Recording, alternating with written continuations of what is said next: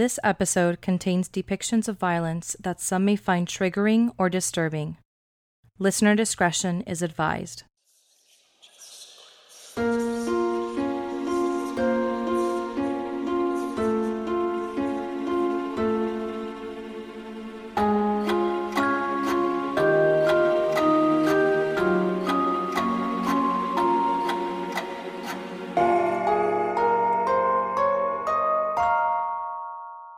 Oh my gosh, honestly, like what a night.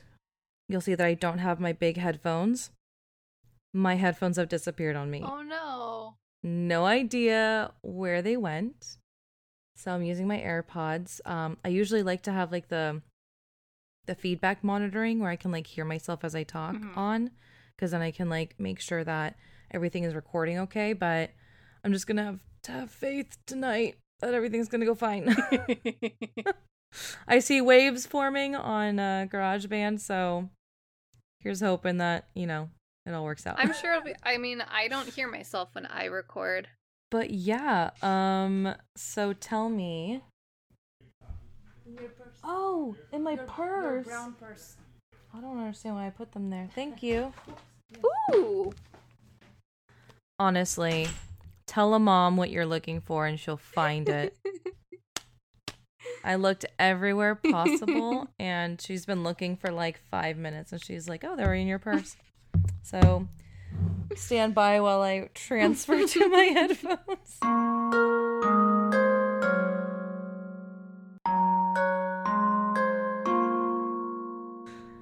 Okay. All right. Well, we are back on track. Anywho. So, oh my gosh, tell me how your Samhain and Halloween were. It was really nice. Obviously very different because because of COVID. We didn't do like normally we would be meeting up with our nieces and going down D Street in Petaluma trick-or-treating, but this year it was just at home, but it was really nice. I spent the morning at the cemetery and Nice. then came home, and we did have to fit a couple errands in, which was very like not in line with anything. But then we made like a really nice big dinner and did my little ritual, and it was nice. It was really nice. Yeah. Awesome. That's great. I also had a bajillion errands to run on Halloween, just unrelated. Yeah, and it was like a busy day of it too. The first thing I went like 8:00 in the morning, I got to Safeway, and I'm like, I'm on it. I can get back to like what I want to be doing. And then my purse wasn't in the car. I'm like, damn it. Then I had to go back home where Graham actually, I like drove through our driveway because we have like, you can go in and out different areas, and I literally like pulled up and he just like threw my purse through the window so I could get back on my bullshit. Nice. Get everything done. I love that. Yeah. Oh man, yeah, my day was crazy on Halloween. I did my sister's hair, which was like very intricate braids because she was one of the cult members from Midsommar. Right. So she wanted like that sweet, like a Swedish looking, kind of hairdo, how they had. So I did like a bajillion braids on her head.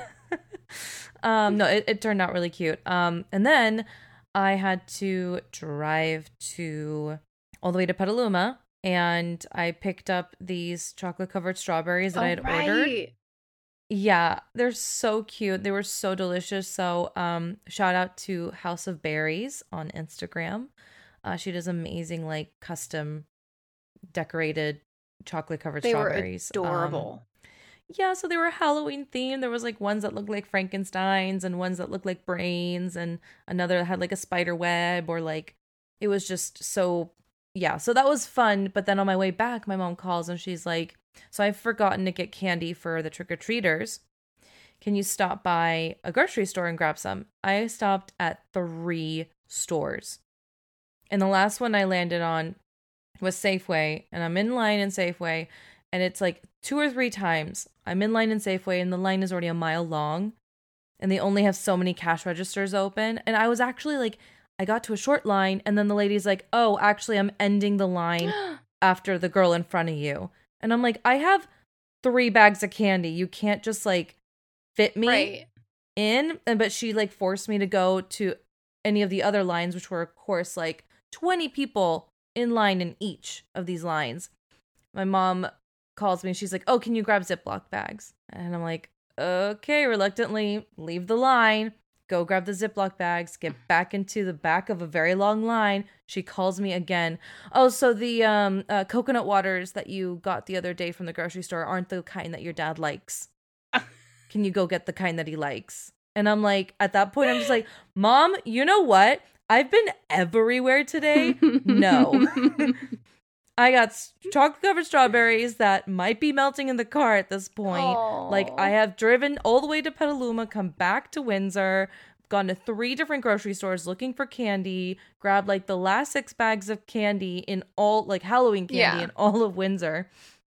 I just want to be home because I still have to do shit. I have, like, my own stuff that I want to do, like, my witchy things, before I then go back to Petaluma to do the, I had a socially distanced, like, driveway projected movie hangout. Oh, that's cool. We watched Cabin in the Woods. Yeah, it was really awesome. I'd never seen the movie. It was hilarious. I was just going to say, what did you think of it? Yeah, I've never seen it. I actually really enjoyed it. I did not know what to expect at all. But yeah, I'm like, and I have to do that. And I also had her like wrap. I made caramel apples and wrapped them individually each, like as gifts for friends at the get together. And I'm like, I have shit to do and it's not going to leave any time for my witchy stuff. So I actually did a lot less witchy things than I was hoping on for Halloween. But it happens. It happens. And it's okay. Life happens and it's okay. I got the Samhain ritual box from Foxglove Collective. Ooh.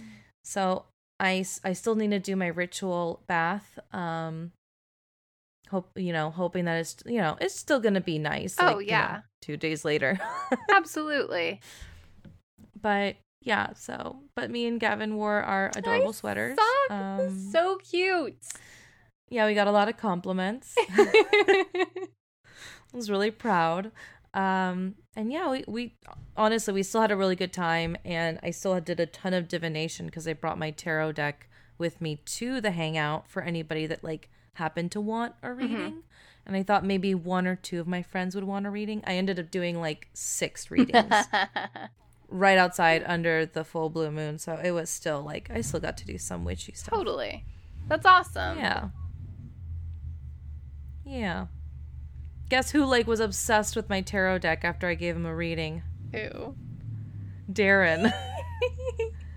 He's like, I love it so much. Every time I see him, he's like more and more into it.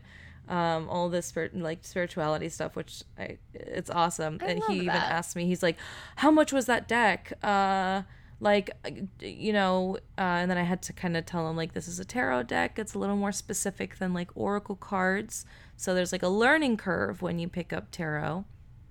But the tarot deck that I brought was my Golden Thread tarot by Labyrinthos. Oh yeah, that one's beautiful. So I'm like, that one's beautiful. It's also really simple. It's easy to shuffle. It's durable because it's pretty much just plastic. And it comes with an app. Right.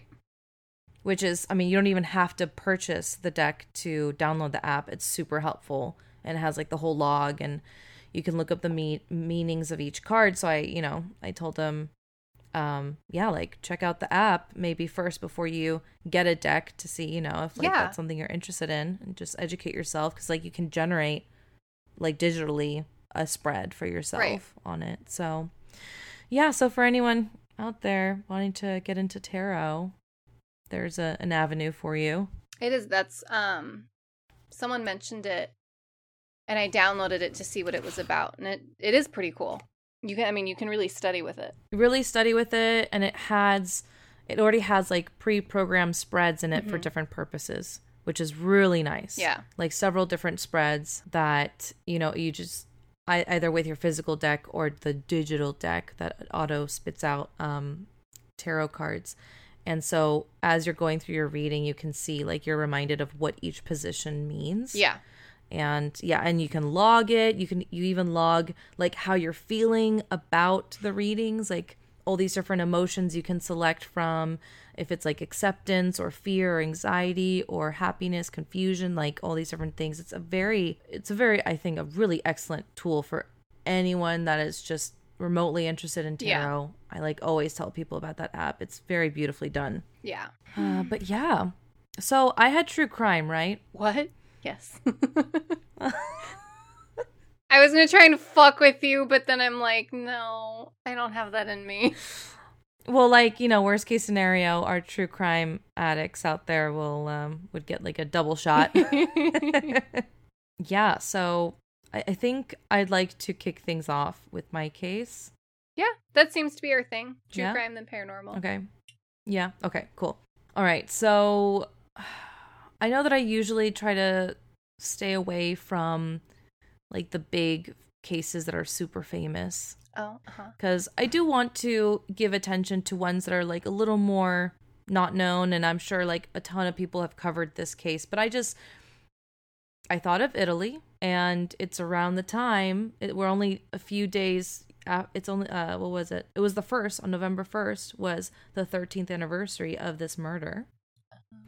And so I am covering, for this episode, the murder of Meredith Kercher, more famously known for the murder trials of charging Amanda Knox of her murder. I was obsessed with this. I don't think there's a single documentary, podcast episode, whatnot I have not listened to it, but I'm so excited. Honestly, I mean, I studied in Florence and I never visited Perugia, but I just wanted to do something from Italy. Yeah. And I just looked up like Italian crimes, and of course I've known of this crime. Like, it was international like sensation. Then this came up, and then I saw how the murder happened just, you know, a couple days ago. We're recording this on when is it? Oh, we're recording this on the 2nd. So literally it was yesterday. Was the anniversary. Was the 13th. Yeah, it was the 13th anniversary of this murder. And I'm like, I think that's really perfect. So yeah, here we go. So our victim, oh my gosh, poor baby. Meredith Susanna Kercher was a 21-year-old British exchange student living in Perugia, Italy in 2007. She was infatuated with the Italian language and culture, and she had made a few trips to Italy in her youth, so she was just, you know, it came natural to her to want to do an exchange program there. Meredith was majoring in European politics and Italian, of course, at the University of Leeds, and she dreamed of either becoming a journalist or working for the European Union. Love it. I mean, it makes it a little more, like, sad when you know, like, when you think of what future they could have had, but I also like talking about the victims and kind of their aspirations and who they were. I think it's important to know more about the victim and what's missing because of them being gone. Yeah. She was also a girl who was like a woman, I should say, you know, she's 21, right. Young woman who was extremely close, like, with her family, and especially her mom. Like, while she was living in Italy, they talked every single day, like every single day over the phone. So my heart, like, when I've watched the documentaries about this case, my heart particularly breaks, obviously for her family, but for her mom most of all. Okay, so in September of 2007, she moved to Italy to start the exchange program at the University of Perugia.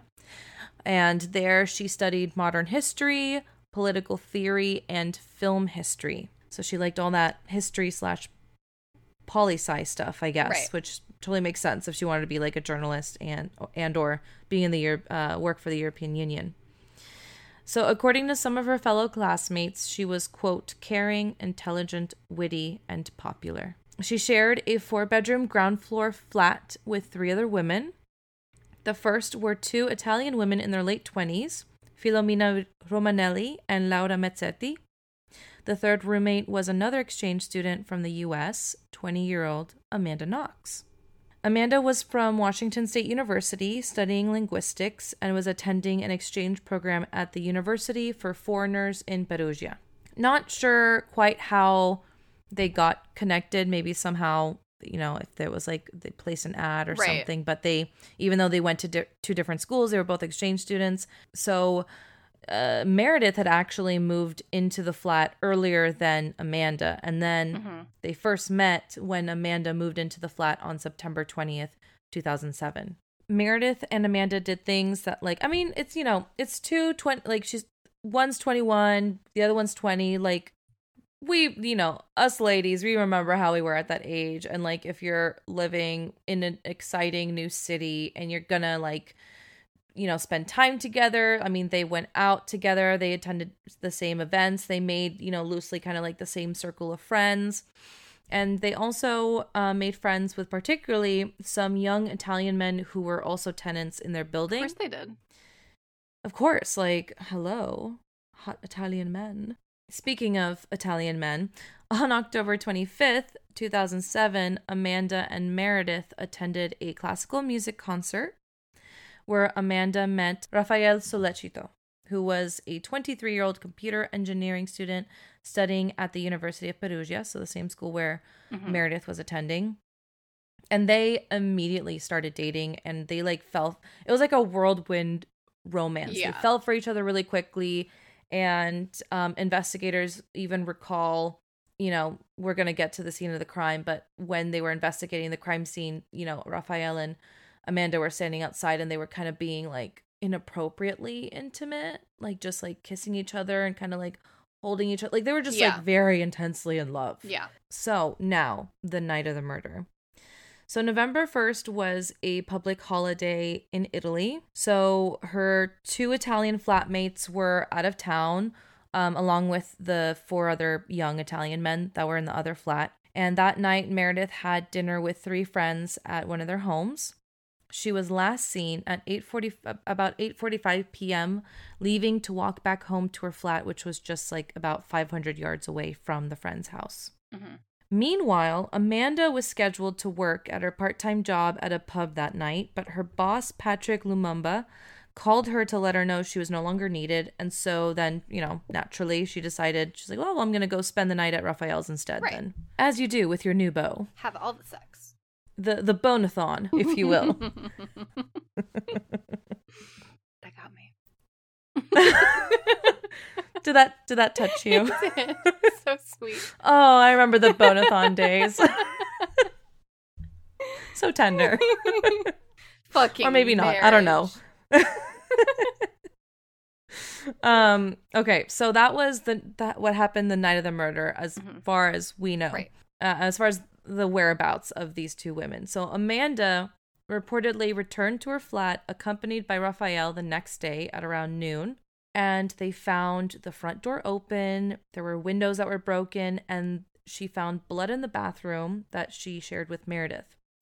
She went to check on Meredith's door because she knew, obviously Meredith wasn't out of town, but the door was locked. I find this kind of disgusting / a little funny / it's so interesting how trauma or traumatic events, big events, the random details that we hang on to.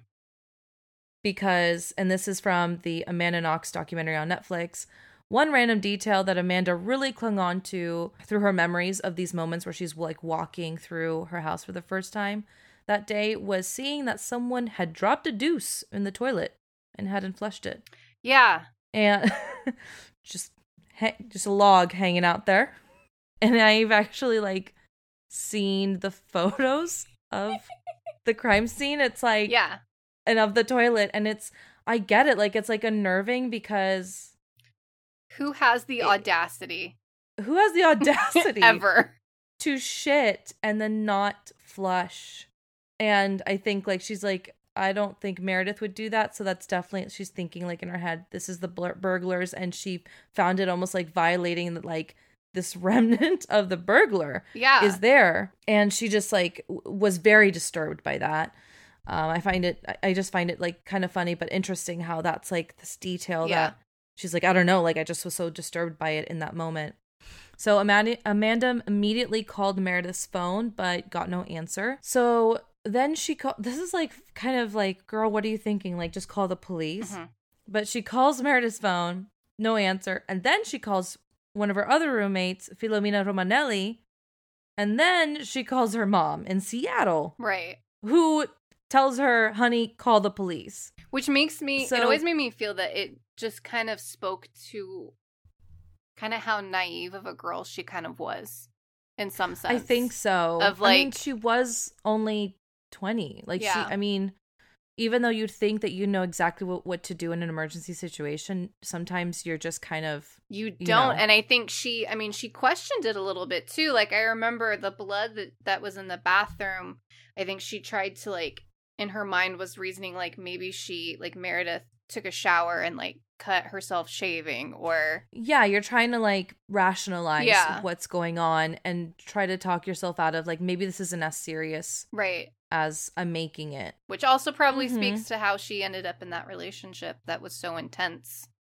Yes. Yeah. I mean, she's a young woman in a foreign country, and she's probably already flustered enough as it is with that, let alone walking into a burglar-like crime scene. Yeah. So the roommate, Filomena, arrived at the flat a little before police, and she did like a cursory look through to see if like anything had been stolen, since it did seem like a burglary. Okay, so unfortunately, in rummaging things around, she had disturbed the crime scene.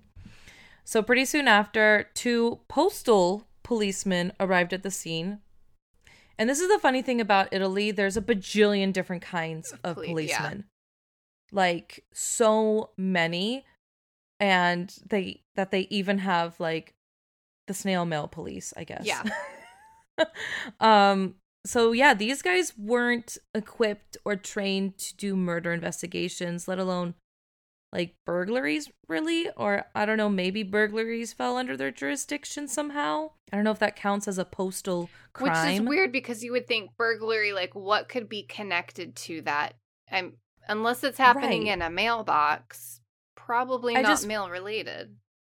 Right. So I don't know, maybe if that's why it falls under, the postal crimes. I don't know. I don't know why they were sent to first of many questions. Investigate.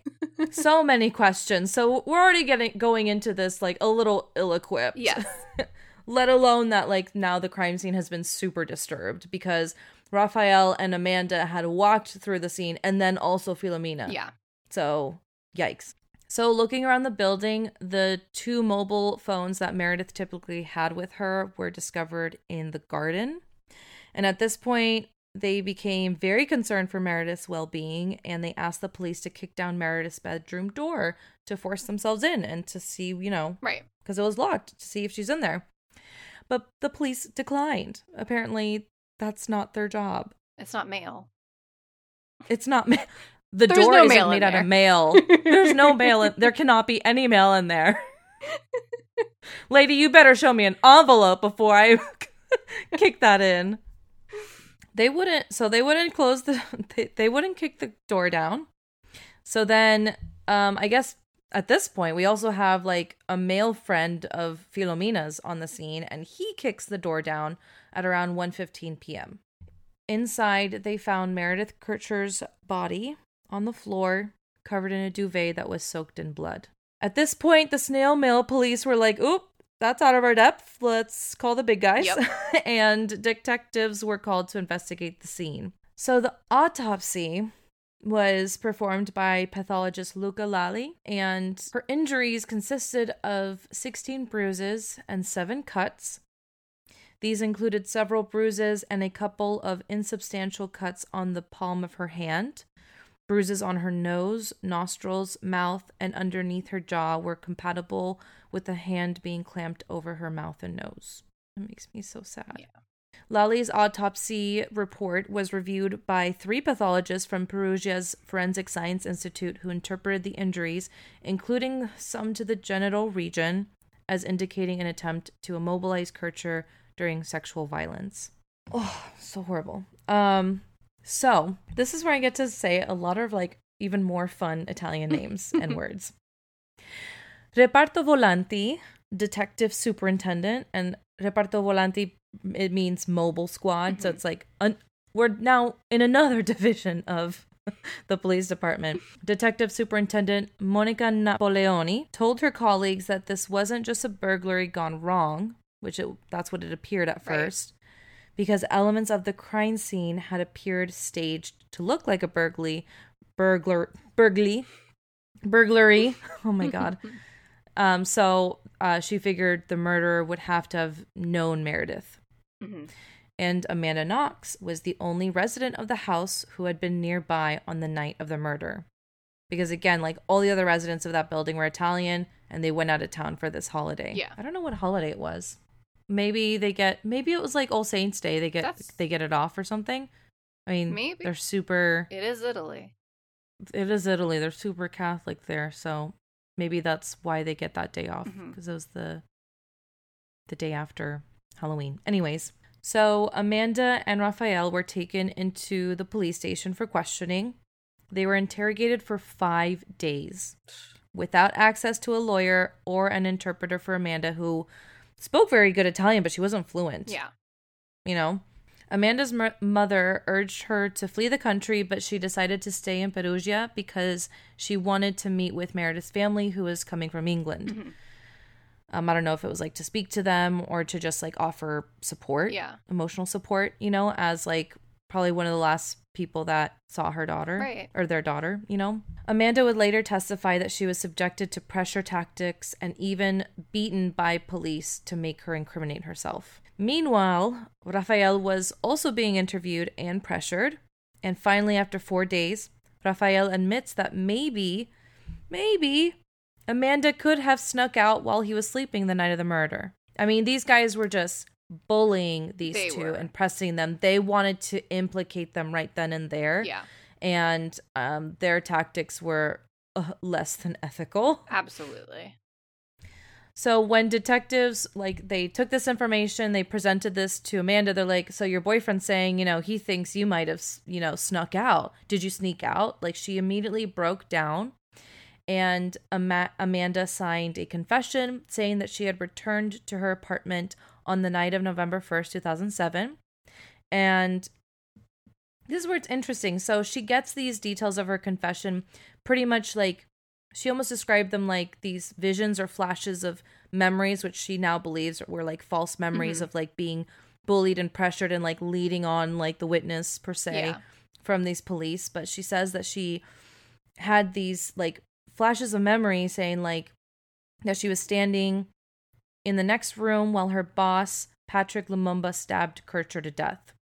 It's really interesting when like psychologists kind of get into why she would have said that and why she would be like, if it was false, like falsely remembering these things. Yeah. She also was like questioning. It was to the point like this girl was so brutally interrogated that she was questioning her own sanity throughout the whole process. Like, she didn't even understand what was real. Yeah. Like, it was just such, I think, like, she had such a hard time, like, touching down on reality. And she probably just, like, wanted the questioning to end. Absolutely. I mean, she was being, like, slapped and hit and stuff. So, yeah. Horrible. So her confession, I know. So her confession was, like, you know, like, that she was there and that she has a memory that she was in the next room while her boss, Lumumba, was stabbing Meredith. And on November 6, 2007, Italian police announced that Meredith's killers had been found, and Amanda Knox and Raphael Solecito, I always want to say Solecito, but I'm pretty sure it's Solecito, were arrested and charged. But Lumumba had an alibi. He was seen bartending at the pub on the night of the murder. So I feel like that should go into question, like, okay, this is a false confession? Right. Hello? But they still wanted to just nail her for it. Amanda and Raphael chose to have a full trial and were tried together. The Perugian prosecutor, Giuliano Magnini, painted a picture of Amanda that unfairly shaped how the public saw her. Oh, so badly. It's so disgusting. Yeah. So he described her as a sex-crazed marijuana smoker who had dragged her boyfriend into a game of rough sex that ended in Meredith's murder, even calling Amanda a she-devil. Yep. According to the prosecution, Knox had attacked Kercher in her bedroom, repeatedly banged her head against a wall, forcefully held her face, and tried to strangle her. Mignini suggested Knox had taunted Kercher and may have said, "You acted the goody-goody so much. Now we are going to show you. Now you're going to be forced to have sex." Which I'm like, where is this dialogue coming from? Yeah. He's literally just pulling it out of his ass. Absolutely. Like there's no evidence to have suggested that at all. The prosecution hypothesized that Knox and Solecito had removed Kercher's jeans and held her on her hands and knees while she was being sexually abused, and that Knox had cut Kercher's with a knife before inflicting the fatal stab wound, and that she had then stolen Kercher's mobile phones and money to fake a burglary. Because any of that makes sense. Because, yes, that all makes sense. Yes. Okay. Clearly. Based on, like, what evidence? Right. Amanda Knox became the subject of intense media attention, and shortly before her trial, she began legal action against Fiorenza Sarzanini, the author of a best-selling book about her, which had, like, it had been published in Italy, and it included these accounts of events that were pretty much just imagined or completely invented by him, like similar to what Magnini was doing in the trial, just like pulling out of his ass like what could have happened. Yeah. It even like had these quote unquote witness transcripts that were not in the public domain and selected excerpts from Knox's private journals, which somehow Sarzanini had obtained. Yeah. Lawyers for Amanda said that the book had, quote, reported in a prurient manner aimed solely at arousing the morbid imagination of readers, unquote. And I'm like, what does prurient mean? Because it's quite a word, and it means having or encouraging an excessive interest in sexual matters. So pretty much sexually sensationalizing it. Yeah. But man, it's hard to pronounce. Prurient. You know how it's spelled? It's a crazy word. Prurient. Oh. Prurient. Prurient. I don't think I'm adding that to my vocabulary. I don't think so either. I had never seen that word a day in my life. That's like a Moira Rose kind of word. Yes. David, such a prurient manner. I'm solely at arousing the morbid imagination of readers. Should I just read this entire episode as Moira Rose? I will not. I'll spare you guys. Okay. So moving on. We'll work on it for a future one. I'll do Alexis. We'll work on it. Yeah. A little bit Alexis. I actually finally finished that and then watched the special that they had like in like the making of the last season, and just like the one that just makes you cry the whole time. God. Yeah. Mm-hmm. Pretty much that's what I did. Yeah. While I was in the hotel room waiting for my dad to like finish his back surgery, I'm just like finishing the last season of Schitt's Creek. Totally forgot. Clearly he's fine then. Yeah. So yeah, my dad, the back surgery went well. He's recovering. He's having a ball, really. Like, well, yeah, you had to call him. I had to call him to be quiet because I could hear him through my mind. All right. So according to American legal commentator Kendall Coffey, quote, "In this country, we would say with this kind of media exposure, you could not get a fair trial." Nope. In the United States, there was a pre-trial publicity campaign supporting Knox and attacking Italian investigators, but her lawyer thought it was counterproductive.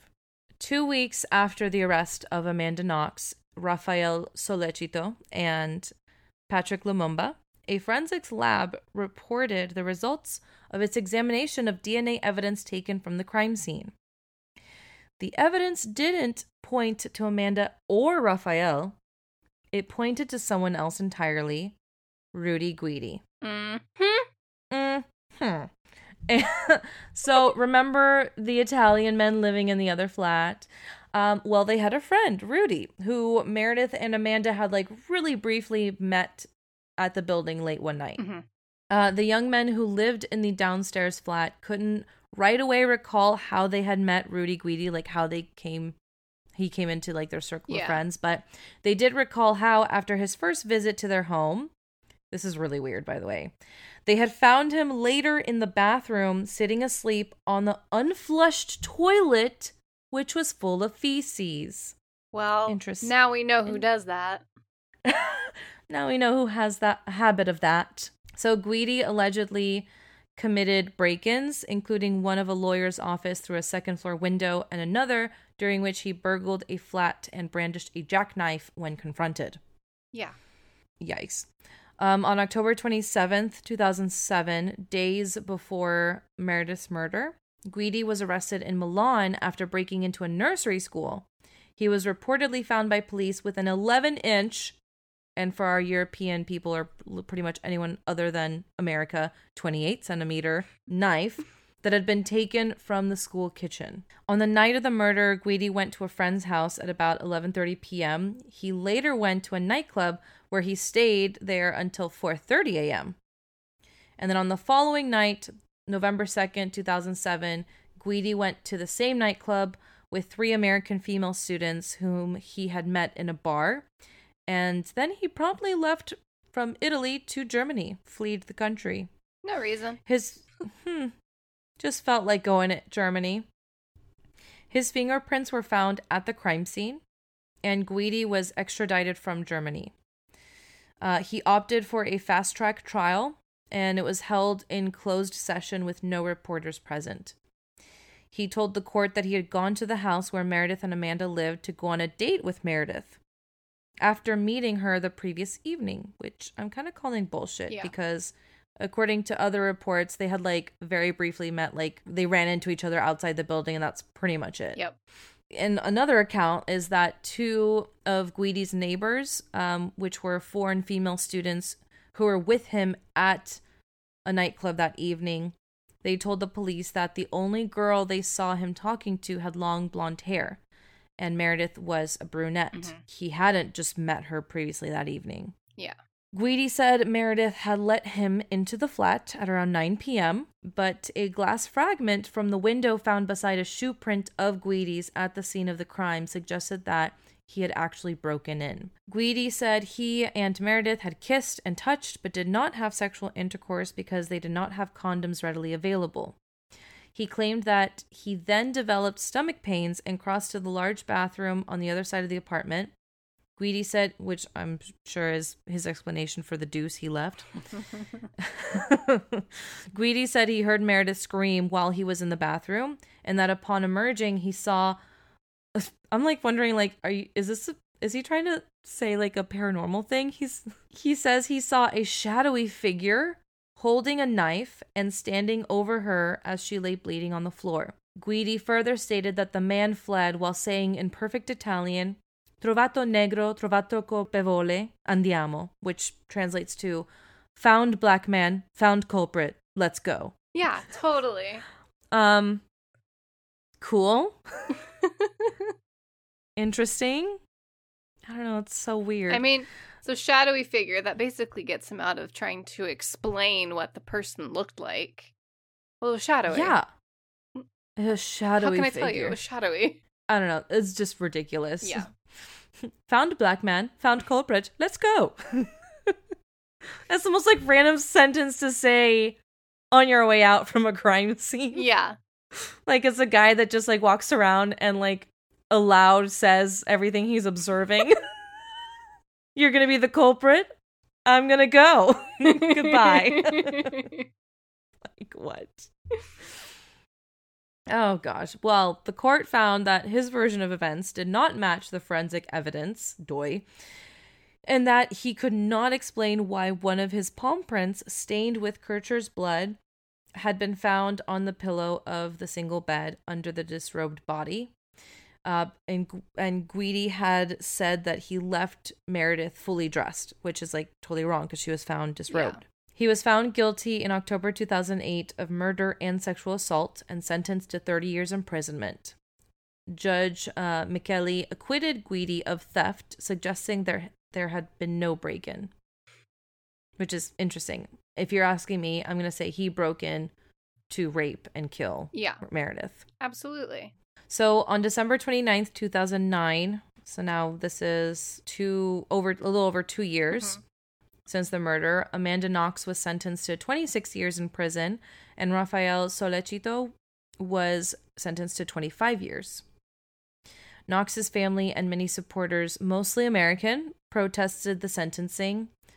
With a beautiful young woman at its center, the case became an international sensation, which I'm sure like most people can remember when this case was going on. Supporters criticized the Italian legal system, which they said had major flaws, and claimed Knox was discriminated against because she was American and because she was an attractive young woman. Yeah. I mean, because, they used it against her in terms, like, they like sexualized her, and they sexualized her and so in April 2010, Amanda's and Rafael's lawyers filed appeals challenging the evidence and the credibility of the witnesses. The appeal process began in December 2010. This time, forensic experts said that the DNA used in the first trial was unreliable. In June 2011, so now we're like in the next year, so slow. The defense on so long. The defense called a witness who testified that in person, Rudy Guidi had said Amanda and Rafael were not involved in the murder. Amanda and Rafael had support in their appeal from the Idaho Innocence Project, which was a legal organization that uses DNA testing to prove the innocence of wrongly convicted people. On October 3rd, 2011, 2 years after their first trial, the murder convictions against Amanda Knox and Rafael Solecito were overturned. Knox's prior conviction for defaming Patrick Lumumba was upheld, and she was sentenced to a 3-year term and fined.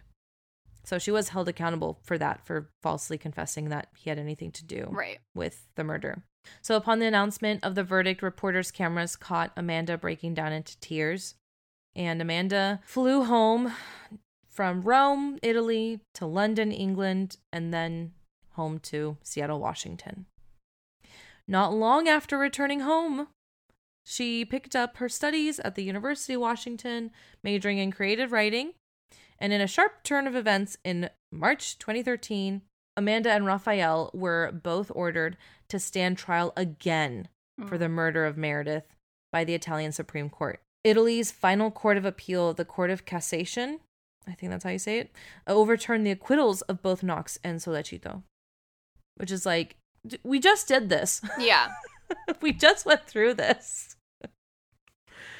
These poor people. Yeah. So Amanda released a statement shortly after learning that she would again face trial for murder, saying, quote, "It was painful to receive the news that the Italian Supreme Court decided to send my case back for revision when the prosecution's theory of my involvement in Meredith's murder has been repeatedly revealed to be completely unfounded and unfair. I believe that any questions as to my innocence must be examined by an objective investigation and a capable prosecution. The prosecution responsible for the many discrepancies in their work must be made to answer for them, for Raphael's sake, my sake, and most especially for the sake of Meredith's family. Our hearts go out to them," unquote.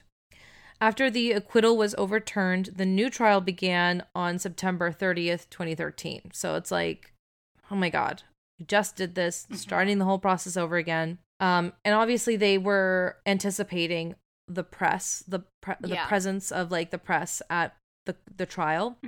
So Perugia lacked the appropriate amount of space needed, so the location of the second trial was in Florence, Italy. And it was with Judge Alessandro Nencini. Amanda made no arrangements to attend any portion of the trial, while Solecito attended the trial as it came to an end with a verdict. A new piece of evidence, which was referred to as Evidence 36I, was examined in the trial, and Evidence 36I was a minuscule piece of material that, this is so ridiculous. It was a minuscule piece of material that was found on a kitchen knife that was in a drawer at the flat that Italian prosecutors believed was used to kill Kercher.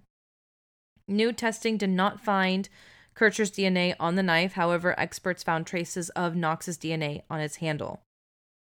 Knox's legal team used the finding in her defense, saying, It means that Amanda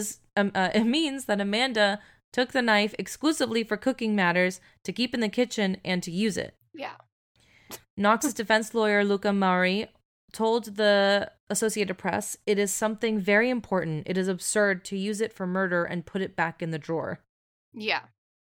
It's just not strong enough evidence. Like, she lived in the apartment. Of course you're going to find items in the apartment with her DNA on it. Yeah. They were just so reaching for something. I know. Like, on her. I think because of how the first trial, how she was painted as this, like, crazy, you know, demonic, like, American that was, you know, a bad influence on Meredith, that people held on to that. And I'm sure they felt pressure from the public. I believe people in Italy, like, really were on the police's side, that they really believed that Amanda Knox had done it with Raphael. Right.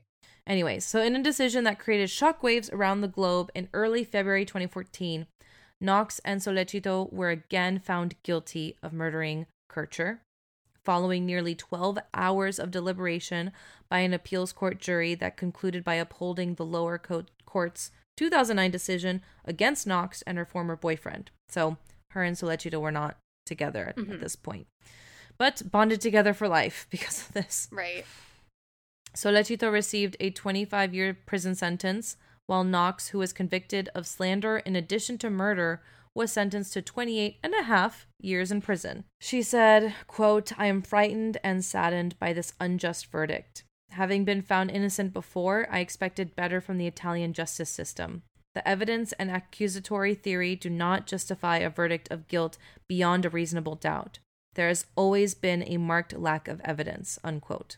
She also added, quote, "This has gotten out of hand. Most troubling is that it was entirely preventable. I beseech those with the knowledge and authority to address and remediate, I can't read today, remediate the problems that work to pervert the course of justice and waste the valuable resources of the system." Yikes, yikes, yikes. So the Supreme Court of Italy overturned the 2014 convictions of Amanda Knox and Raphael Sollecito. This ruling was the final decision in the case against the two, and more details on the court's verdict was released in June.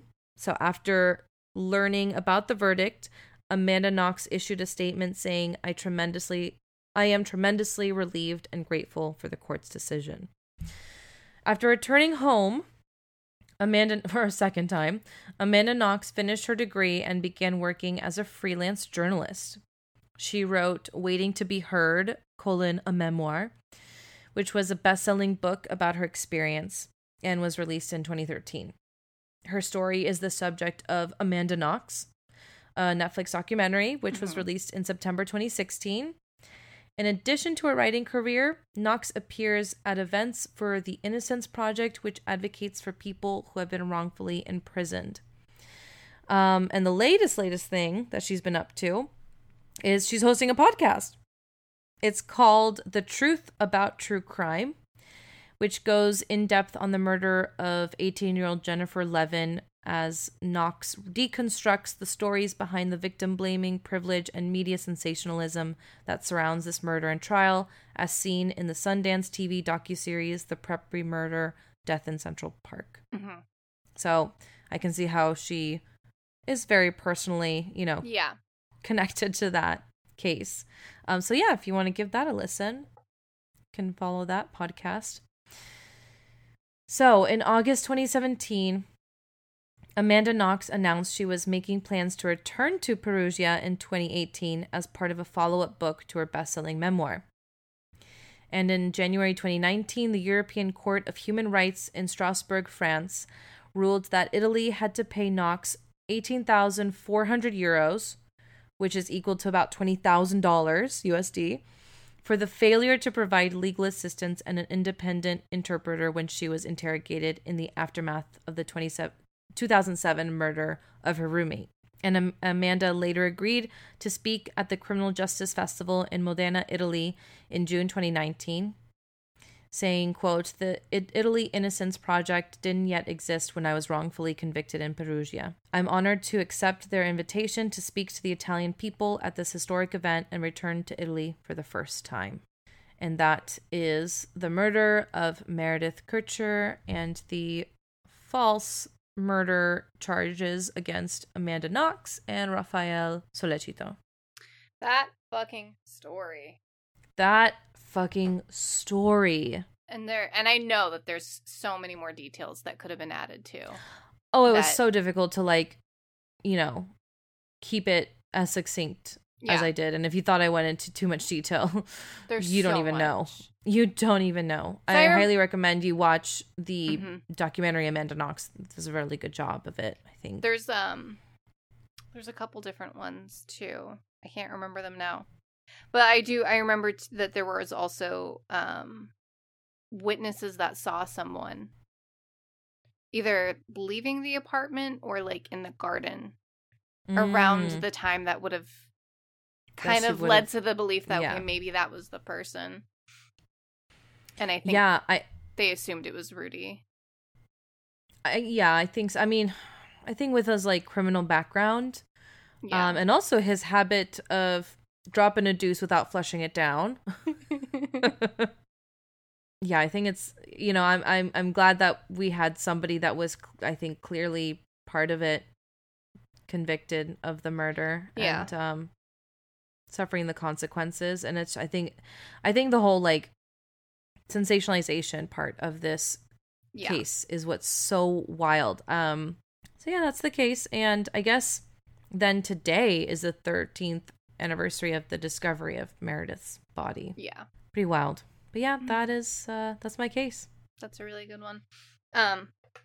It's also interesting that, you know, the sensationalized story that was used to convict her, in some ways, I mean, her case in particular, it's not being used, but the Scott Peterson case, they're looking into that, reopening that one again because of the press coverage of it. He felt he got an unfair case. Honestly, which is like the way that you're painted in the press has a huge sway. It does. In how even in the though outcome like of your trial. Pretty sure there's enough evidence to prove he did it, but sure. At the same time, it's you can't deny that. Yeah, no, absolutely. That has a big factor. Absolutely. All right. Now I'm ready to be creeped out, Laura. Take it away. All right. Well, so I was debating between a few topics, and I was like, you know what? I just covered Samhain. Why don't I stick with like the Irish theme? Ooh, okay. So I'm going to cover Banshees. Oh my God. Shut up. Are we connected?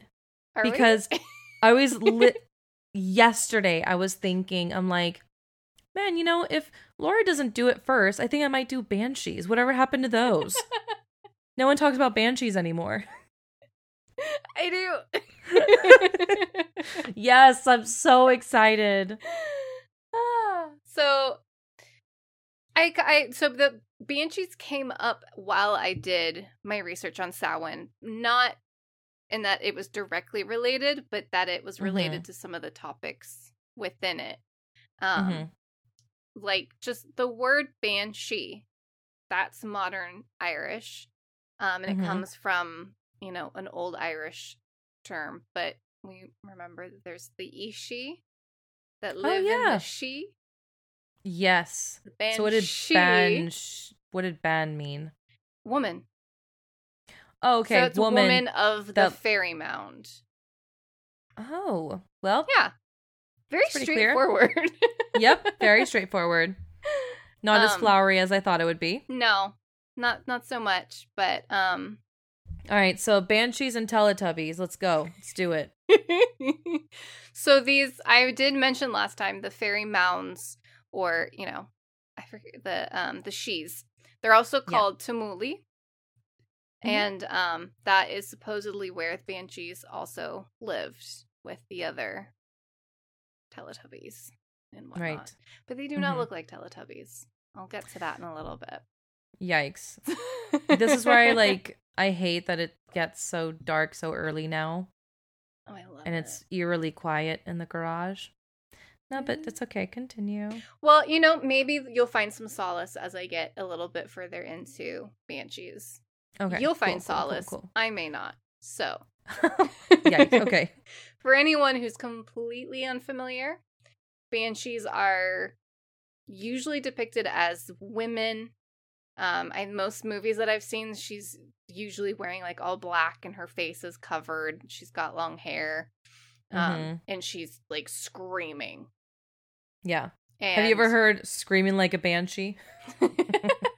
Ever heard of it? Which is funny because we were just talking, I forget which episode that was, about you had watched a video with screaming, and then I was mentioning the foxes.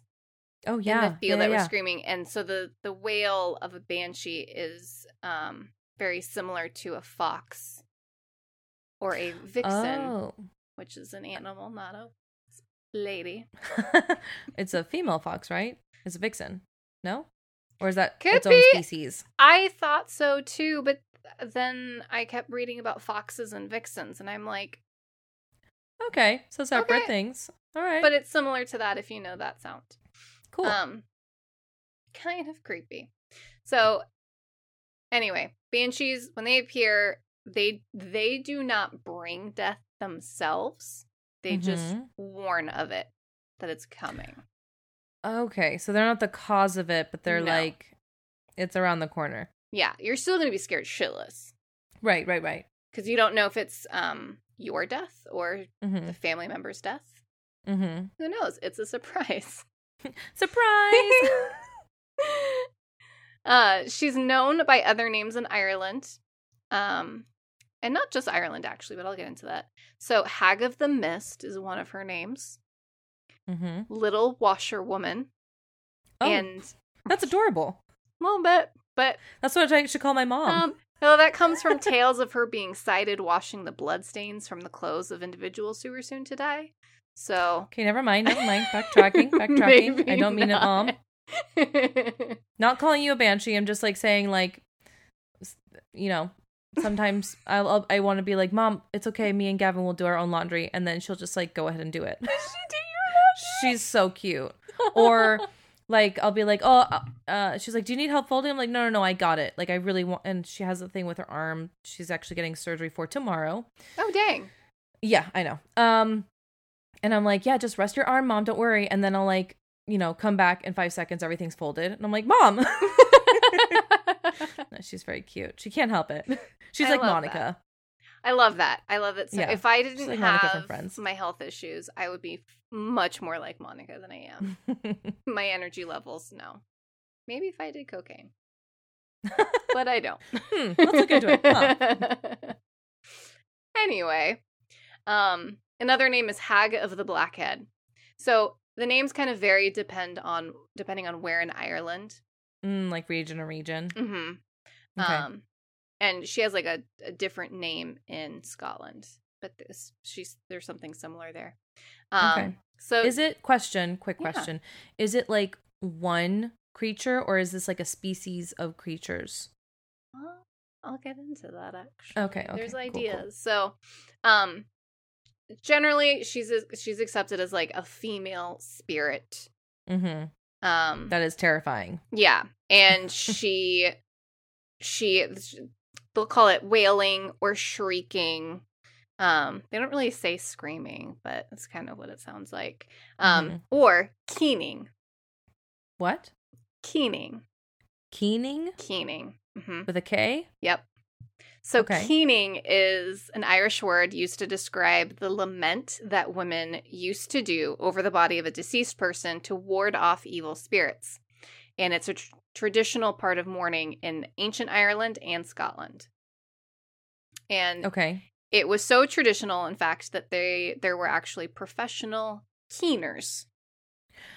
Is this similar to like the professional criers or professional mourners? Yeah, basically, because that's what this was. Keeners were mourners, so they were traditionally older women. And they paid respects to the deceased and expressed grief on behalf of the bereaved family. And a lot of times they were paid to do this. And I found one story. I couldn't find anything else to back it up, so I wasn't sure how accurate it was. But there was something about that these professional mourners were paid in alcohol, but because of drinking alcohol. They were sinners, and when they died, they became banshees. I thought that was like an interesting story, but I couldn't find anything else to back it up. So that's a maybe. Let's put it over there. Put a pin in it. So they were also called Keens, these women. So Keens were said to have, or I'm sorry, they're shrieking, crying, mourning, whatever. They're Keens. Yeah, like the sound that they made. It was said to have contained raw, unearthly emotion, spontaneous word, repeated motifs, crying, and elements of song. And structure was provided by banging on the coffin and the ground, and the repetition of familiar refrains and vocables. Vocables are repeated sounds and utterances that are not words in themselves, but allow a structure, pause, and feeling to flow. Wow. Like, it's its own little thing there. Wow. So you could really, this is something that you could really master, artfully. Yep. Oh, interesting. And they were heard within old songs in both Ireland and Scotland. And as a keen was dedicated to the departed, it would never be the same twice. So it's not like you would learn one keen and repeat it over and over again. It was different for every person. Mm-hmm. And in some old text, it was described as, someone wrote, it wasn't singing, it wasn't anything you could describe, a very melancholy chant, rhythmic, almost a spontaneous choir. So that's keening, and that's how it kind of connects to banshees, kind of. So, okay. The legend behind all of this. Mm-hmm. So Irish legend speaks of a lament being sung by a fairy woman, or banshee. She would sing it when a family member died or was about to die, even if the person had died far away and news of their death had not yet come. Oh, so she is very much like an omen. Yes. Seen as an omen. Okay. Yep. And in those cases where the death was very far away, her wailing would be the first warning that a death from the household had occurred. And household is just the family name, essentially. Yeah. Mm-hmm. Aside from being seen as keening, it was also seen as a warning of death. So the wail was a warning of death, or maybe a sign that someone had died, but it was also her mourning the person. Okay.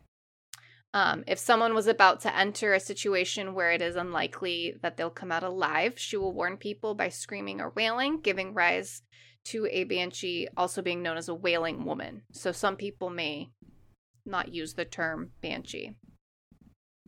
Okay. It may just be a wailing woman. All I right. like banshee better, though. Mm-hmm. It's often stated that the banshee laments only the descendants of the pure Milesians, which are the final, race to settle in Ireland. Oh, so you have to be Irish. Yeah, so they're the Gaels that set sail from Iberia. Okay. If you look into history and you look up the Celtic people weren't always in Ireland. They came from Iberia and France. What's area. Iberia? Iberia is Portugal, Spain. Oh. Basque Country. Oh, and that's what they call the Black Irish, when you have the darker hair or the tanner skin. It's I've heard that. I once dated a British guy. No big deal. Oh, yeah. But yeah, he gosh, I remember we were talking about how I played an Irish woman in a play once. That was my role, was as an Irish woman, and I said it's funny because I look so not Irish at all. Mm-hmm. And he's like, "Oh, well, you could, there's some Black Irish." Mm-hmm. And that people who are tan or more Mediterranean looking. And I'm like, "Oh, okay. Interesting." Yeah. But not everyone in Ireland is going to be pasty white, red hair. Mm-hmm. Yeah. It's that's a whole nother fun topic that has nothing to do with the paranormal, but I very much find it interesting. No, let's talk about the Celtic diaspora over thousands of years. Let's talk about it. No, and I like this too because I'm not Portuguese or Spanish, but I am Basque. And then I'm also Irish. And so in my mind, I kind of like the idea of like I had family that maybe like stayed in the Basque Country, and then obviously some of them must have gone up to Ireland and populated my Celticness. Yeah. Something like that. Whatever. Anyway, so these Milesians were who...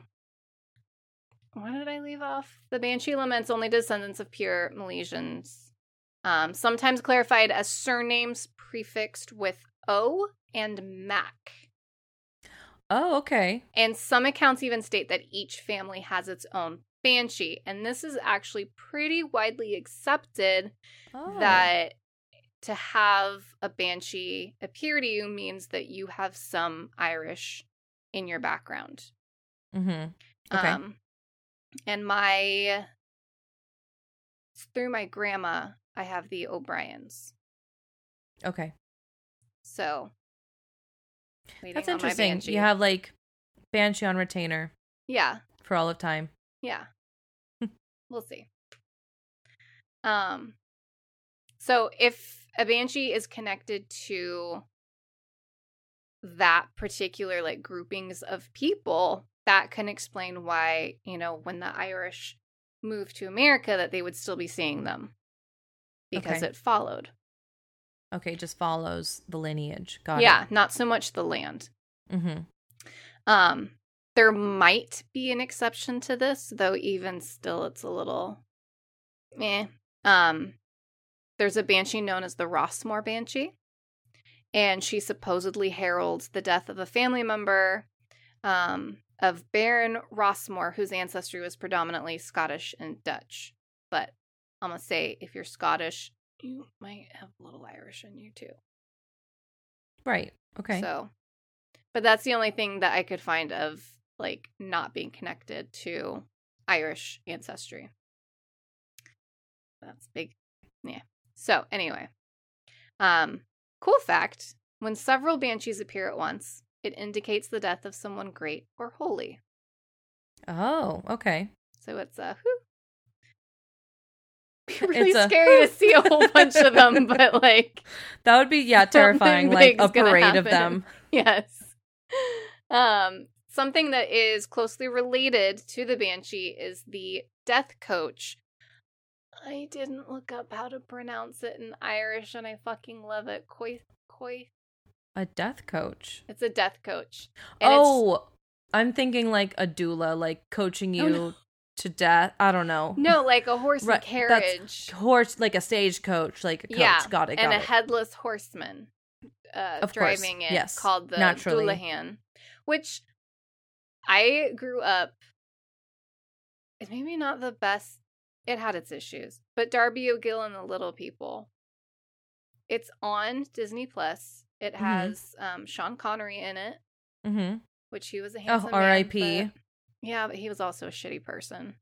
Was he really? He liked to slap women. There's an interview with Barbara Walters all about how it's totally appropriate to slap women. I missed this. Oh my God, where have I been? I have to tell my poor mother. Yeah. He's her favorite actor. About him. Yeah, I don't. Anyway. All right. He was handsome. He was handsome, and he's in Darby O'Gill and Little People. But there's a banshee in it, and the death coach. No, if you just want to see something, that's all in that movie. Okay. Cool. It's a hoot. So anyway. Now to describe a banshee. So I already have chills. There are a number of different descriptions, which again lends to the belief that maybe the banshee follows a lineage and each family has their own, because it's not really believed that there's one. There are different. So here are some of the different descriptions. In some descriptions, she has long streaming hair and wears a gray cloak over a green dress, and her eyes are red from continual weeping. If the occasion calls for it, she may wear the shrouds of the dead. Oh, okay. There was Anne Lady Fanshawe, also known as Lady of the Lake in Scotland. She wrote a book called Memoirs. And she encountered a banshee, and she just described it as a woman dressed in white with red hair and a ghastly complexion. Ghastly? Oh, ghastly. Goodness.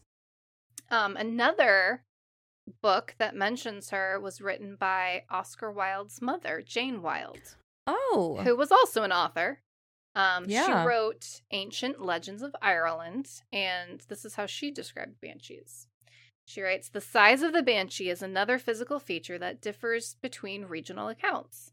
Though some accounts of her standing unnaturally tall are recorded, the majority of tales that describe her height state the banshee's stature is short, anywhere between 1 foot and 4 feet, which is like a little bit more terrifying to me.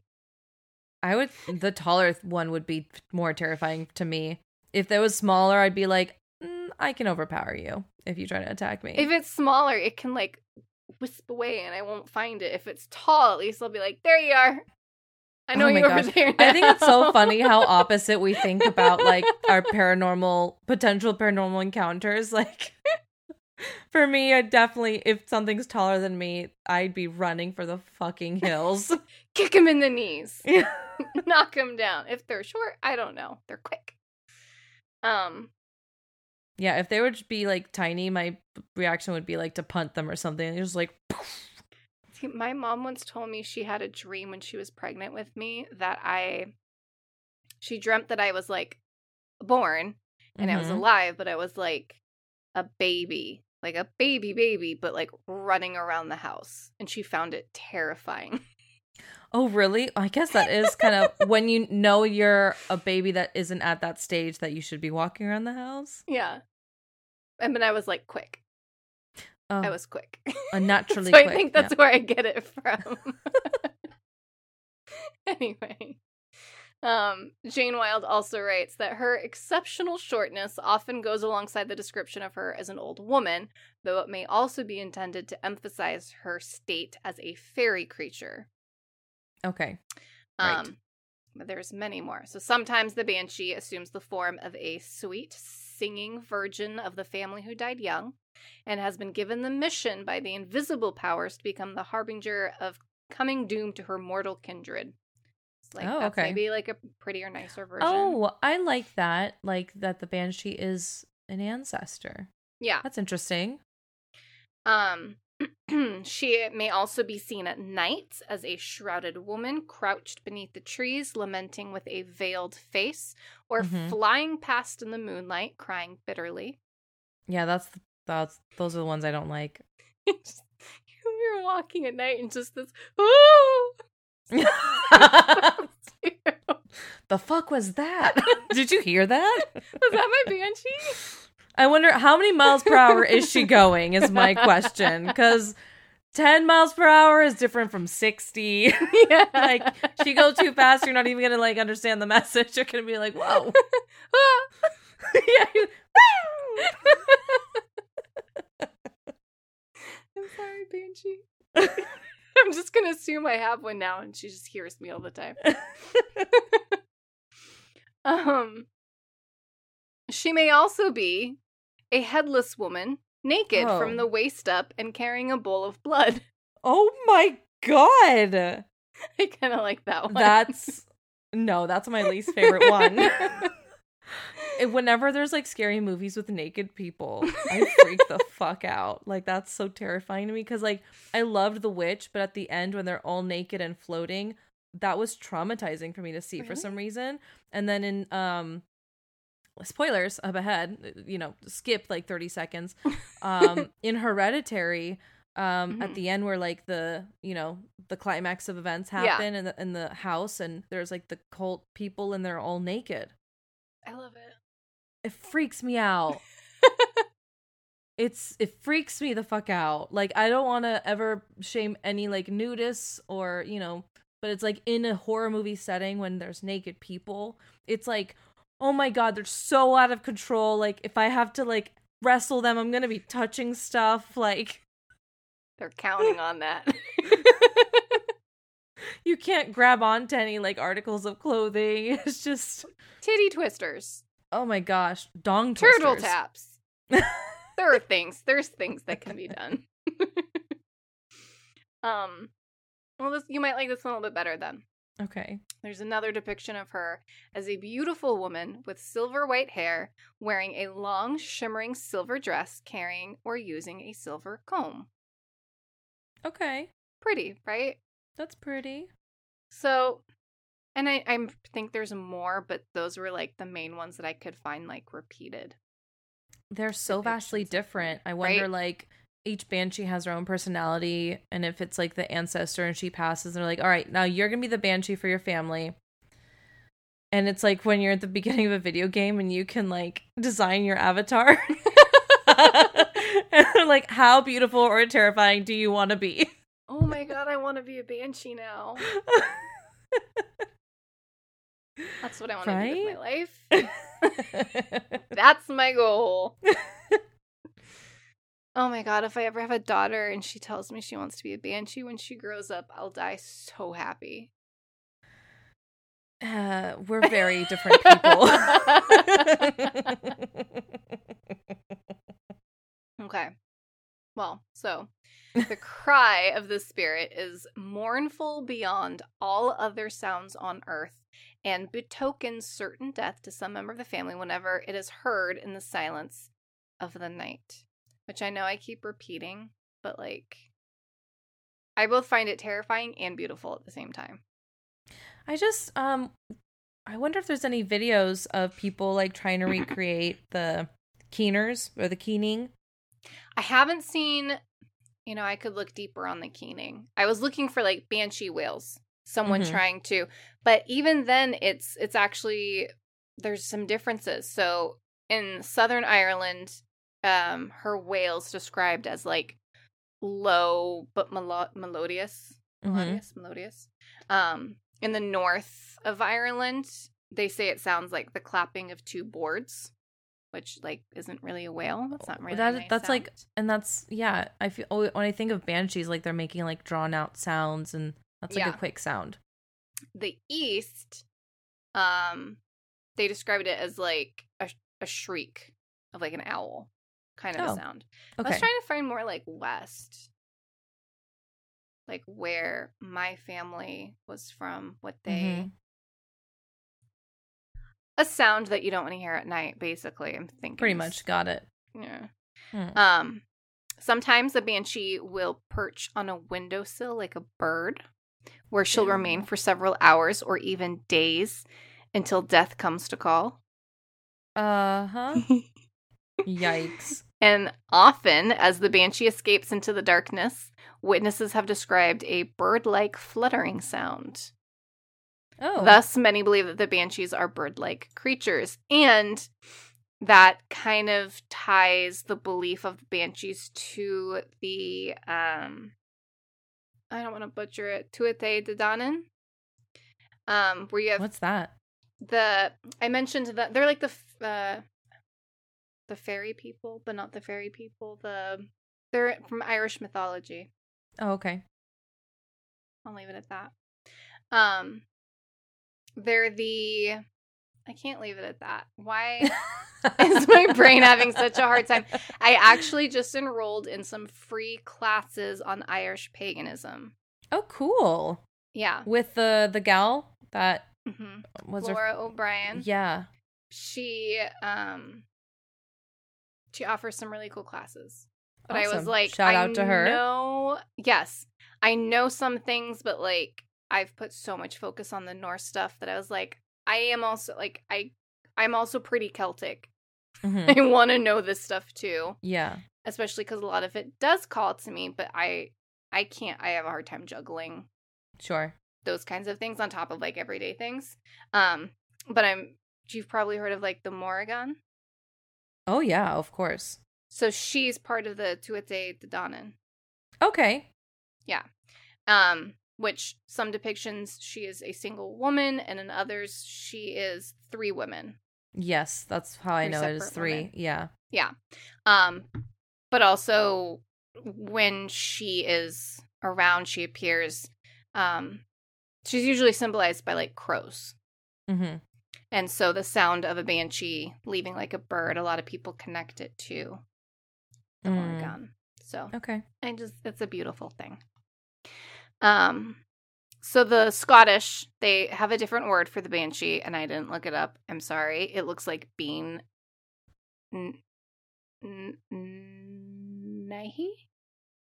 Ni? It's probably the opposite of how you're saying it because, let me tell you, there's some weird pronunciations over there. Yeah, it's Nighe. So, Nighe. E. Mm-hmm. I bet it's just like knee. Beanie. Okay. Anyway. Maybe. Who knows? Our Scottish peeps, holla at us. Please do. Tweet at us. We have very little action on Twitter, and maybe that's my fault because I never do anything on Twitter, even on my personal account. I have retweeted a couple things. That's it. Guys, tweet at us. I'll scream like a banshee. Maybe you'll hear me. From excitement, though. That might be a different creature. Interesting. But anyway, the Scottish version is described as having one nostril. Oh. One big protruding tooth. Webbed feet. Okay. Long hanging breasts. Yum. And dresses in green. Oh, right. She's also known as the washer at the ford.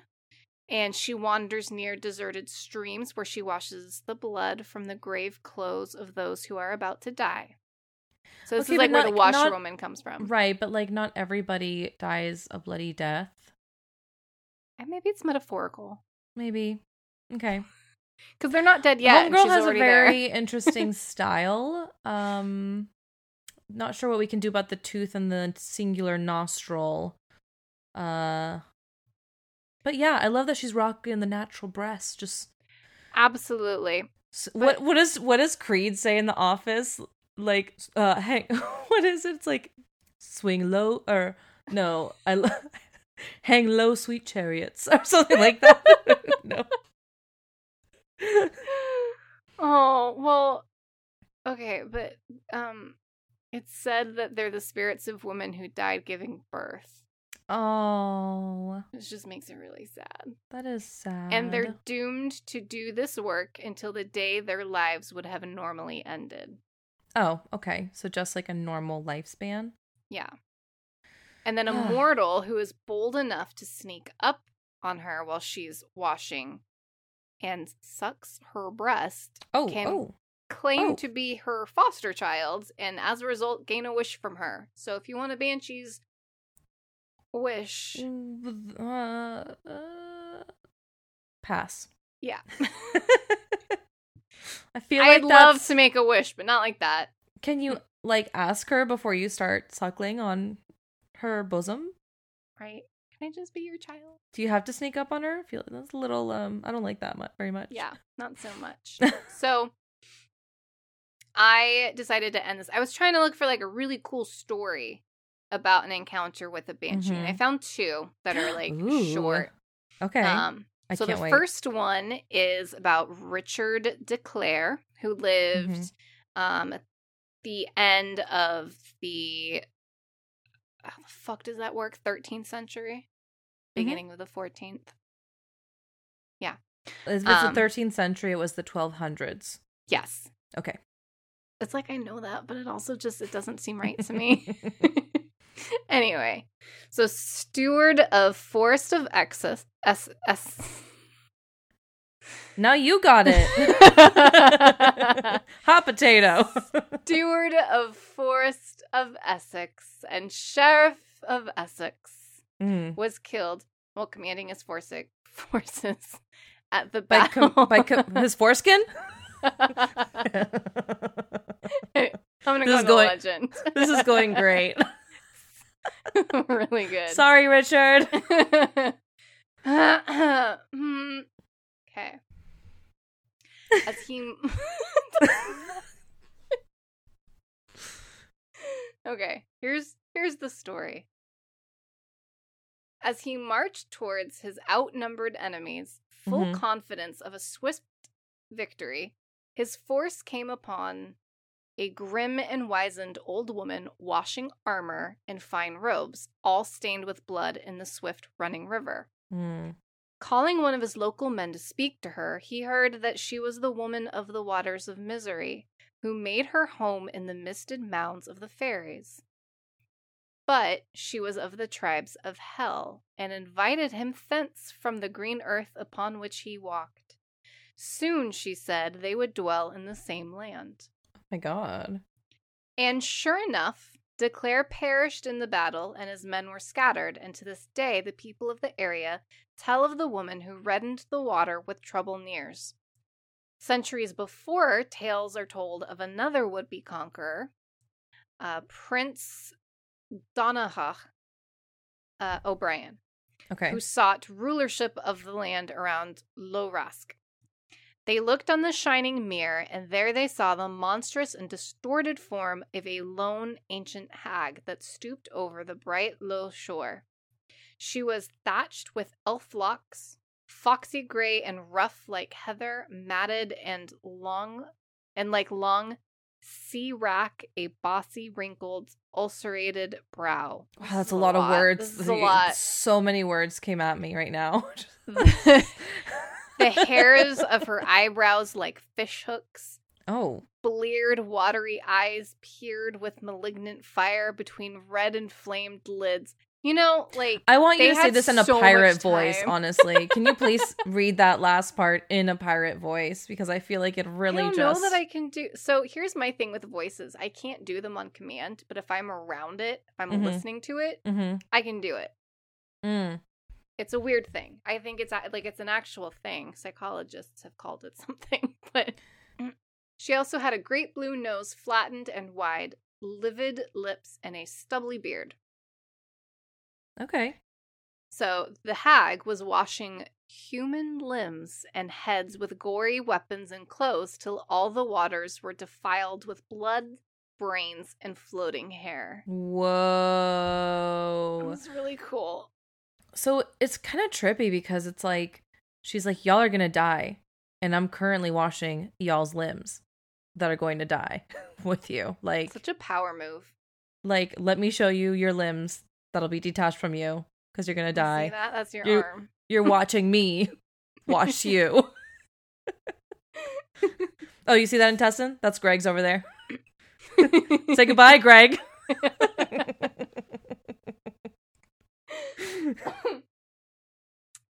So, Donahue. Is it not Don? I want you to say Donahue. It almost sounds like Donahue. It's not Donahue. Donahue. It's there's a huh, but I'm trying not to do like a Dutch huh. Like I'm trying to do an Irish huh. I don't know why it's hard for me. It's not like I'm fluent in Dutch or anything. So Donahue at last spoke. He said, "What is your name and race, and whose kin are those maltreated dead?" She replied, "I am Brona of Buren of the Tuatha de Danann. The slaughter heap is of your army's heads. Your own is in the middle." Ah, you see? She's like, this is the shit. And you're the shit. The angry men raised their javelins, but she rose on the wind, yelling more and more words of woe till she vanished. "Pay her no mind," said Donahue. "She is a friend of Bav of Clan Torlo." Whoever that is. The army hurried on to the ridge of the abbey, where Donahue and all his kindred, save one brother, were slain before evening. Oh boy. Just love that ending. Pay her no mind. Dead. And they all died. Except for one of them. Now the last story is of the Italian count. I could not find his name. Okay. I don't know why I couldn't find his name, but he's an Italian count. So, a party of visitors were gathered together on the deck of a private yacht of one of the Italian lakes in the 19th century, and during a lull in the conversation, one of them, a colonel, said to the owner, "Count, who's that queer-looking woman you have on board?" The count replied that there was nobody except the ladies present and the stewardess, but the speaker protested that he was correct, and suddenly, with a scream of horror, he placed his hands before his eyes and exclaimed, "Oh my God, what a face!" What a face. Rude. For some time, he was overcome with terror and at length reluctantly looked up and cried, "Thank heavens it's gone." "What was it?" asked the Count. "Nothing human," replied the Colonel. "Nothing belonging to this world. It was a woman of no earthly type, with a queer-shaped, gleaming face, a mass of red hair, and eyes that would have been beautiful but for their expression, which was hellish. She had on a green hood after the fashion of an Irish peasant." An American lady present suggested that the description tallied with that of the Banshee, upon which the Count said, "I am an O'Neill. At least I am descended from one. My family name is, as you know, Nielsini, which, like more than a century ago, which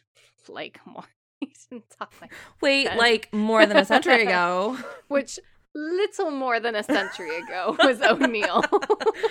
I like the clueless version of this Count. So, like, a century ago, my family comes, and they're like the O'Neills, but they're like, we're in Italy now, so let's be the Nielsini, right? Let's rebrand it. Let's rebrand. We're rebranding.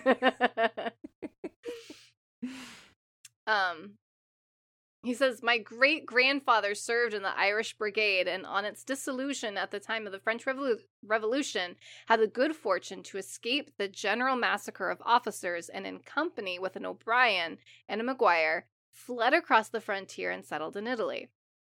On his death, his son, who had been born in Italy and was far more Italian than Irish, changed his name to Nielsini, by which name the family has been known ever since. But for all that we are Irish."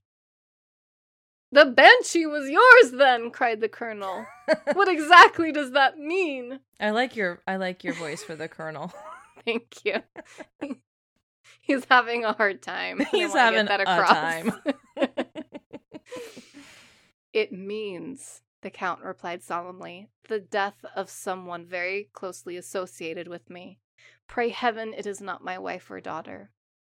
He need not have worried, for he was struck dead by a heart attack within 2 hours. So it was for him. Oh my gee. But see, and that's the surprise of a Banshee. You never know. Wow. And that's Banshees. And that's that on that. That's Banshees. Let me see if I can get like a Banshee wail. Let's see. How to scream like a Banshee. That'll be Halloween next year. Oh my gosh. Be the headless one with the bowl of blood. I'm interested to see how you... Yeah, just I'm sure Graham will love that.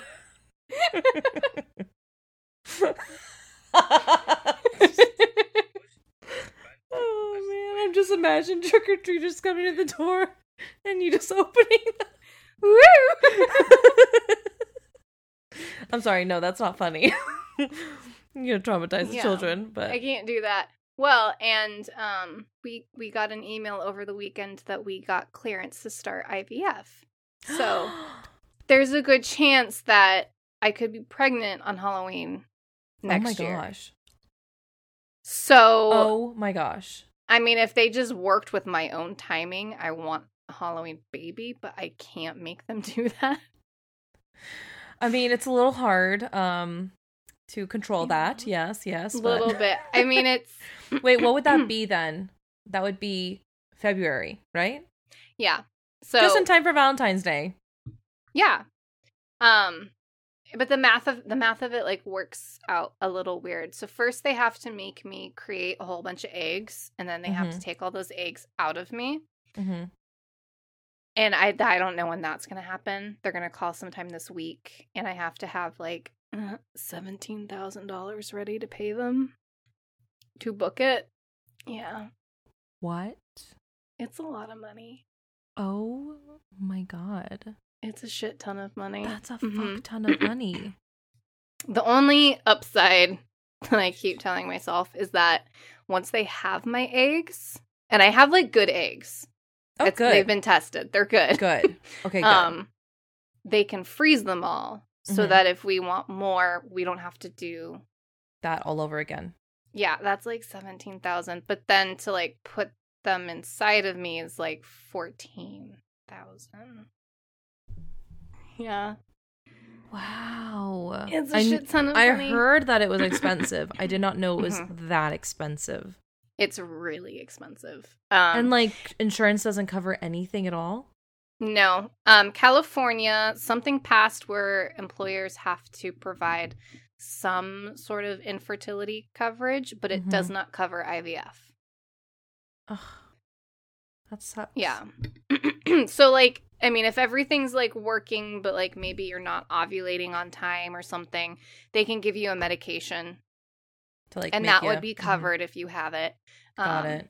Or, like, IUIs, which is where they basically take sperm and then put it through a little tube that goes straight into your uterus. Got it. At like, the right time. Mm-hmm. Which is much more affordable, much more common in like a lesbian couple who's trying to get pregnant. You know, there's nothing mechanically wrong. They just, you know, they're gonna go buy their sperm and right. IUIs are a good option for that, which is covered. But if you have to do IVF, it's very expensive. But on the flip side, adoption is like 4 times as much. Really? At least when I looked into it. It's so expensive. And it's a long process if you are approved. Wow. Yeah. Oh my gosh. Yeah. But we just happen to be lucky that our families happen to have money to help us with. Oh, that's so sweet. Yeah. That's and so family nice. friends. That's so nice. So, yeah. That's weird that we got on that topic, and I was trying to look for a banshee sound. I couldn't find one. I'll post one in our stories or something when we... Okay. We'll find I'll sound like a banshee when I give birth. There you Hey, go. babe, I'm a banshee. You know, when I was little, I don't remember... I always have this memory of banshees freak me the fuck out because I have this, like, visual... in my head that's like scarred in my brain that I was watching either an old movie or an old show, probably an old movie like on Nick at Night or something like that, and it was set in Ireland and there was a banshee and it was like the very like haggard looking woman and in like you know, like very like kind of ghostly looking black you know, strips of cloth, and she's terrifying. And yeah, I wish I remember what I was watching, but I was so young at the time. So ever since then, like banshees like terrify me. Like the thought of them terrify me. There was a show that I used to be obsessed with that was on Disney called So Weird. And there was one with a banshee. Yes. Wait, maybe that's what I'm remembering. It could have been, but I feel like the banshee was pretty. I don't remember that now, but it was So Weird was such a cool show. I loved that show. I was obsessed with Fiona. And I was such a tomboy that I was like, I thought she was really cool too. Yeah. Because she was tough. Yeah. She was really cool playing the guitar. Yeah. I thought she was awesome. Yeah. She like bargains with the banshee because she doesn't want her grandpa to die. Oh man, you remember it better than I do. I just like remember some like the themes of each episode, but I don't ever remember like the exact plot of... Well, okay. When Disney Plus came out the first day, I immediately put on So Weird because I hadn't seen it. Oh, so you've been recently watching it. Okay. Yeah. I had been trying to watch it on YouTube, but the quality, you're just listening to it at that point. Yeah. Oh my gosh, I'm gonna have to rewatch it. Yeah. Yay. We might find new topics to talk about from it. Cool. Wow. Well, what an episode. Really was.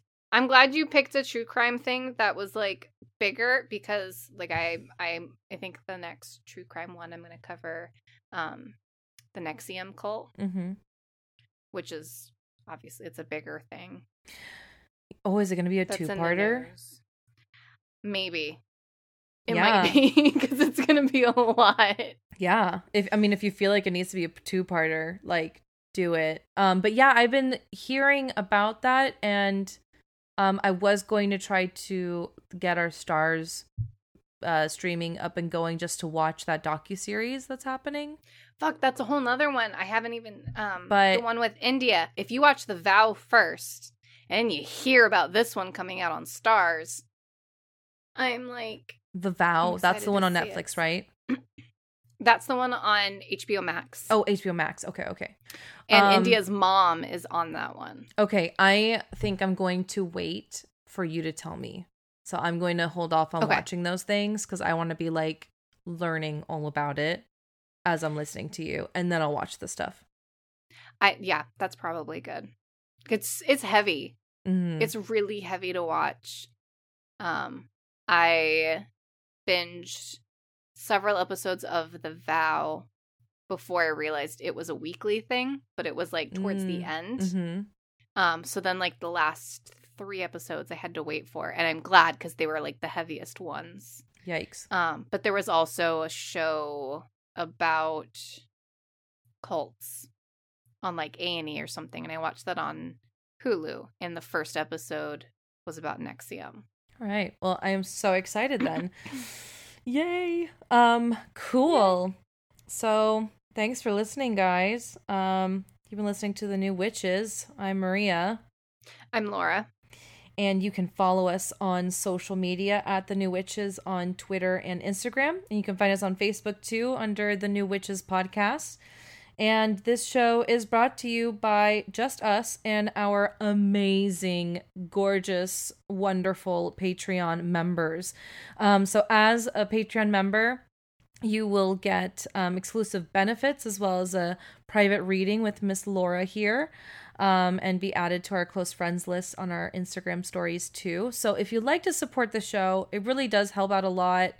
Helps out us, put out a quality show for you guys, and helps just for us to create more content for you to enjoy. You can find us on patreon.com/thenewwitches. We have different tiers there. So depending on the tier that you sign up for, you'll get a different kind of reading. Yep. Yeah. And finally, we do have our listeners episode coming up. We do that every 13th of the month. We do have some stories. We'd love to get a couple more. And the way that you can submit your story, we love hearing like paranormal, witchy stories. Maybe it's like the story of how you found your path to being a witch. Yes. Or maybe it's something wild, like a weird UFO kind of close encounter thing.